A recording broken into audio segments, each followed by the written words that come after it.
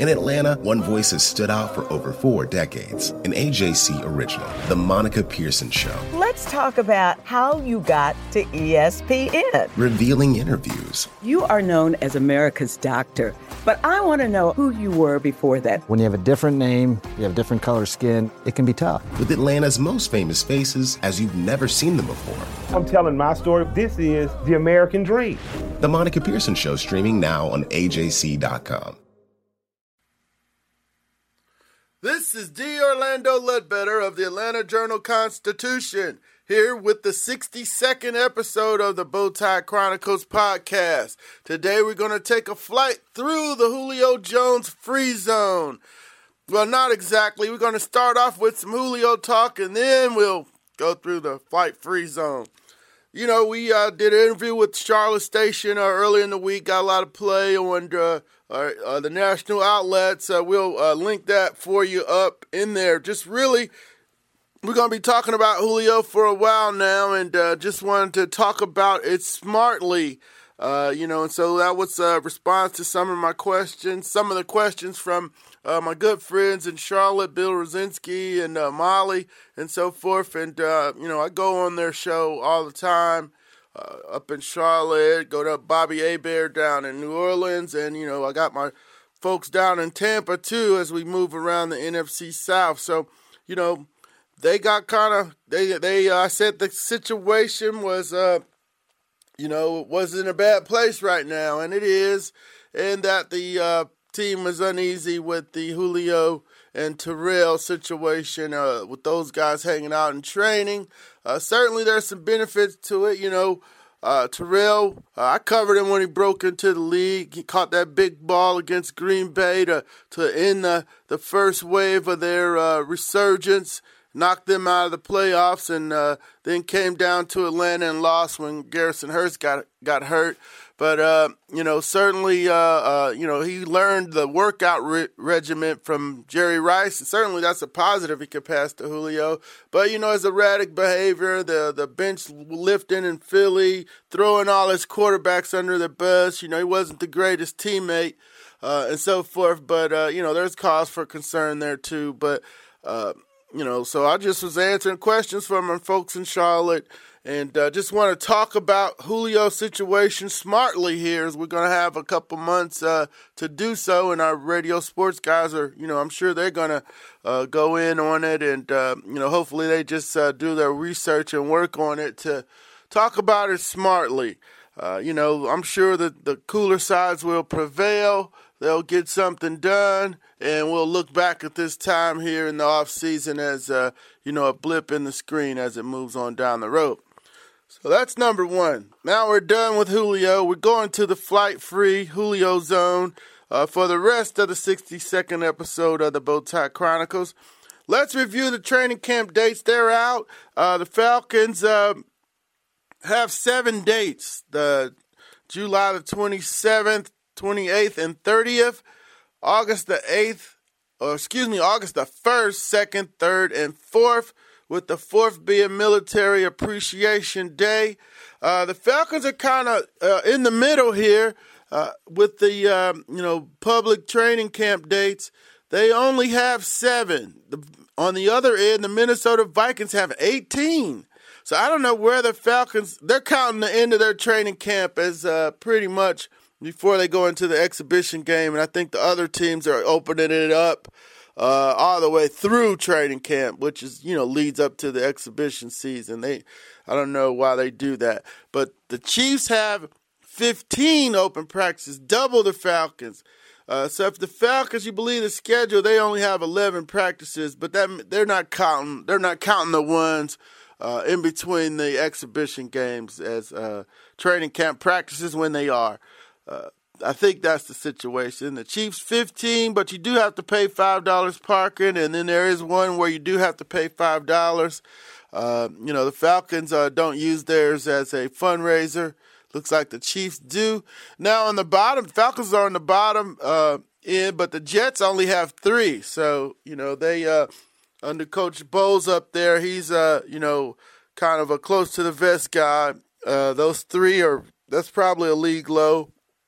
Wow, in Baltimore, they have 15. and they're coming back after having their practices closed because of a renovation. But another thing that's important about the training camp dates is this is the second year in a row. I found my old story about, the Falcons basically killed Friday Night Lights last year, and they're not having it again this year.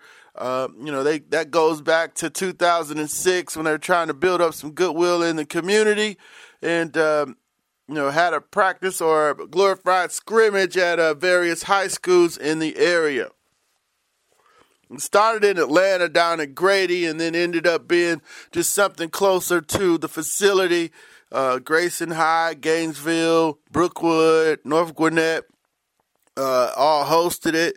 And, so that's one thing that's dead here under the new regime. Coach Quinn doesn't, I think he has some control, but Friday Night Lights, maybe it ran its course, but I know the fans used to come out and turn out for that, and they enjoyed that a great deal. Third today, we were going Julio Jones. I didn't give you a roadmap for today. We were going Julio Jones, flight free zone, training camp dates, Bucky Brooks on wide receivers around the league. That was on NFL.com. Fishing with the Falcons, and then we're going to do some look at realistic expectations for Calvin Ridley. So moving on to Brooks here, he was on the NFL Network and rated the top 3 wide receiver cores, and the Falcons ended up in there. We put a blog up on AJC.com about it. And here, let's see if we can get the audio up here right away. Joe Scorin says the best reside in Cleveland. Bucky Brooks, he begs to differ. He's with me now. It's time as we peruse his scout's notebook this week. He's breaking down his top wide receiving cores, 3 through 1. So, Bucky, let's start at numero 3. Well, I'm going to go with the Pittsburgh Steelers at number 3. Okay. And part of the reason I'm going to go to Pittsburgh Steelers, anytime you have a combination of Antonio Brown and Juju Smith-Schuster, 2 guys that can get it done on their own. But with AB, you're talking about a dynamic playmaker, a guy that can take the top off the defense. He can do the intermediate things. He is also a fantastic catch-and-run specialist. And then in Juju Smith-Schuster, someone who will get a chance to go into the number 2 role now that Martavis Bryant isn't there. His ability to make plays, the toughness that he shows going over the middle, he is someone that you have to be accounted for. I like where the Steelers are sitting at number 3. Yeah, that bunch shouldn't miss a beat without Martavis Bryant. How about we move south now into the NFC? Who you have at number 2, Buck? The Atlanta Falcons, the Dirty Birds, deserve to be up there. Julio Jones, Mohamed Sanu, Calvin Ridley coming in. They have everything that you could want. Austin Hooper also being a tight end. But really, it starts with Julio Jones. Julio Jones is a guy that can command a double team. He can still win with double team. But this guy, 4 straight seasons over 1,400 yards, does a great job of winning his one-on-ones. But Calvin Ridley coming over as their number 3. You may have 3 guys that can go for 1,000 yards. I think the Atlanta Falcons are dangerous if Steve Sarkisian can get it together. Yeah, triple threat down there for the Dirty Birds. And that leaves the top of the heap, the number 1 squad. Where are we going? I'm going to Minnesota, the Twin Cities. The reason that was the destination for Kirk Cousins, he looked at the Vikings, and he knows they have the best 1-2 punch in football. Stephon Diggs, Adam Thielen, both guys are outstanding route runners, terrific hands. These are guys that can really interchange the number 1 role. And because you have a guy like Kyle Rudolph in the middle, a red zone weapon, 15 red zone touchdowns over the last 3 seasons, they have all the weapons that you need to be successful. Kirk Cousins knew what he was doing. He got the big check, but he also got an upgraded receiving core. That should help him play well. There you go. Bucky Brooks saying the Falcons may have a shot at 3,000-yard receivers. That would be a remarkable year. Matt Ryan will be back in the hunt for MVP. But one of the other key things there was Rudolph, Kyle Rudolph out of Cincinnati. 15 red zone touchdowns. Man, that's got to be comforting to the quarterback to know your tight end can get open in the red zone. I'm going to go back and look and see if Tony G ever had 15 red zone touchdowns in 2 seasons. I'm sure he did. Be good if Hooper can get 5 to 6 or 7. I mean, that would be a major upgrade and certainly help the Falcons in one of their key areas, the red zone operation. So the 1,000-yard receivers, I don't know about getting 3 of them, but my takeaway from Bookie's analysis there is the tight end. I'd like to see Hooper get going here and become a factor in the red zone. If he can't, let's look at the Saulbert kid out of Drake who had a great offseason. Now, one other thing, fishing with the Falcons, I guess they want you to go to their website because they didn't tell the media about it and until it was over with. And it's kind of curious because it seems like with the, military issues or alleged issues and loyalty and so forth, that the team would try to promote that one. But they did not. We usually send a cameraman out there, but with everything going on, I thought they would. Don't know what happened there and why they didn't tell the local media about their fishing with the Falcons, where they take military soldiers out who've been injured and go fishing with them on Lake Norman, and it's usually a great event. But we didn't find out about it till it was over, and so we couldn't bring you anything on that. Now, number 5, realistic outlook for Calvin Ridley. Okay, I don't put too much stock in the offseason when wide receivers look good. Just can't do that. Need to see them in games, in pro games against pro competition, not against backup D-backs running around in shorts. So over the last 5 years, I went back and looked at the rookie receivers to see who led the league in receiving yards and so forth. And 4 to 5 years, there's at least been a 1,000-yard receiver. 2016, Michael Thomas, 1,137 and 9 touchdowns, 92 receptions. That's been the best year of a rookie in the last 5 years. 2013, Keenan Allen had 71 catches for 1,046 in yards and 8 touchdowns. And then 2014, Odell Beckham Jr. Had 91 catches. He had the most yards in this group, 1,305 and 12 touchdowns. And then in 2015, Amari Cooper had 72 for 1,070 yards and 6 touchdowns. Last year, didn't have a 1,000-yard receiver from the rookie class, as Juju Smith-Schuster had 917 yards, 7 touchdowns on 58 catches.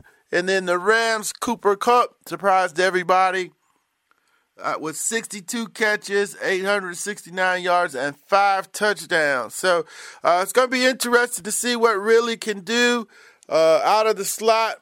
Mostly that's where we all expect him to be, even though they worked him out outside. That's good for in case something happens. But DJ Moore from Carolina was the top receiver picked at 24, played at Maryland.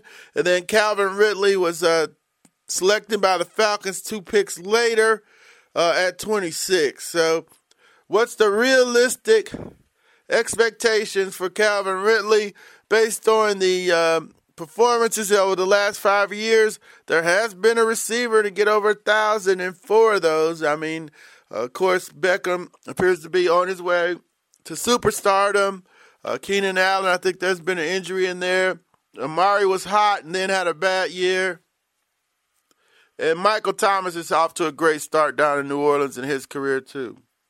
So Juju Smith will move up in the Steelers rotation with Martavis Stanley gone now. So he's also appears to be on his way to superstardom. So for today, that's it from the 62nd episode of the Bowtie Chronicles podcast. We do address Julio starting off, look at the training camp dates, Bucky Brooks' analysis of the top receivers in the NFL, the fishing with the Falcons, I don't know, just a breakdown there, I guess, and then realistic expectations for Calvin Ridley. With that, we'd like to thank you for listening, and we appreciate you downloading and subscribing to the Bowtie Chronicles podcast. Take care and have a great rest of the week. Hip-hop is a product of black people. It's a product of black song. and celebration. The Atlanta Journal-Constitution presents hip-hop's most pulled elements are pulled from the South. A Southern hip-hop story. We always go back to that moment of the Source Awards. Everybody wants your rhythm, but they don't want your blues. The biggest names in hip-hop. Atlanta is still the mecca for hip-hop. 50 years. No one can deny one film. The power of the South now. The South got something to say. Streaming now at ajc.com/hiphop. The AJC's trusted veteran political voices, Greg Bluestein, Patricia Murphy, Tia Mitchell, and Bill Nigett, are the essential source for Georgia politics. The Atlanta Journal-Constitution's Politically Georgia. Sign up for the newsletter, download the podcast, subscribe to the AJC.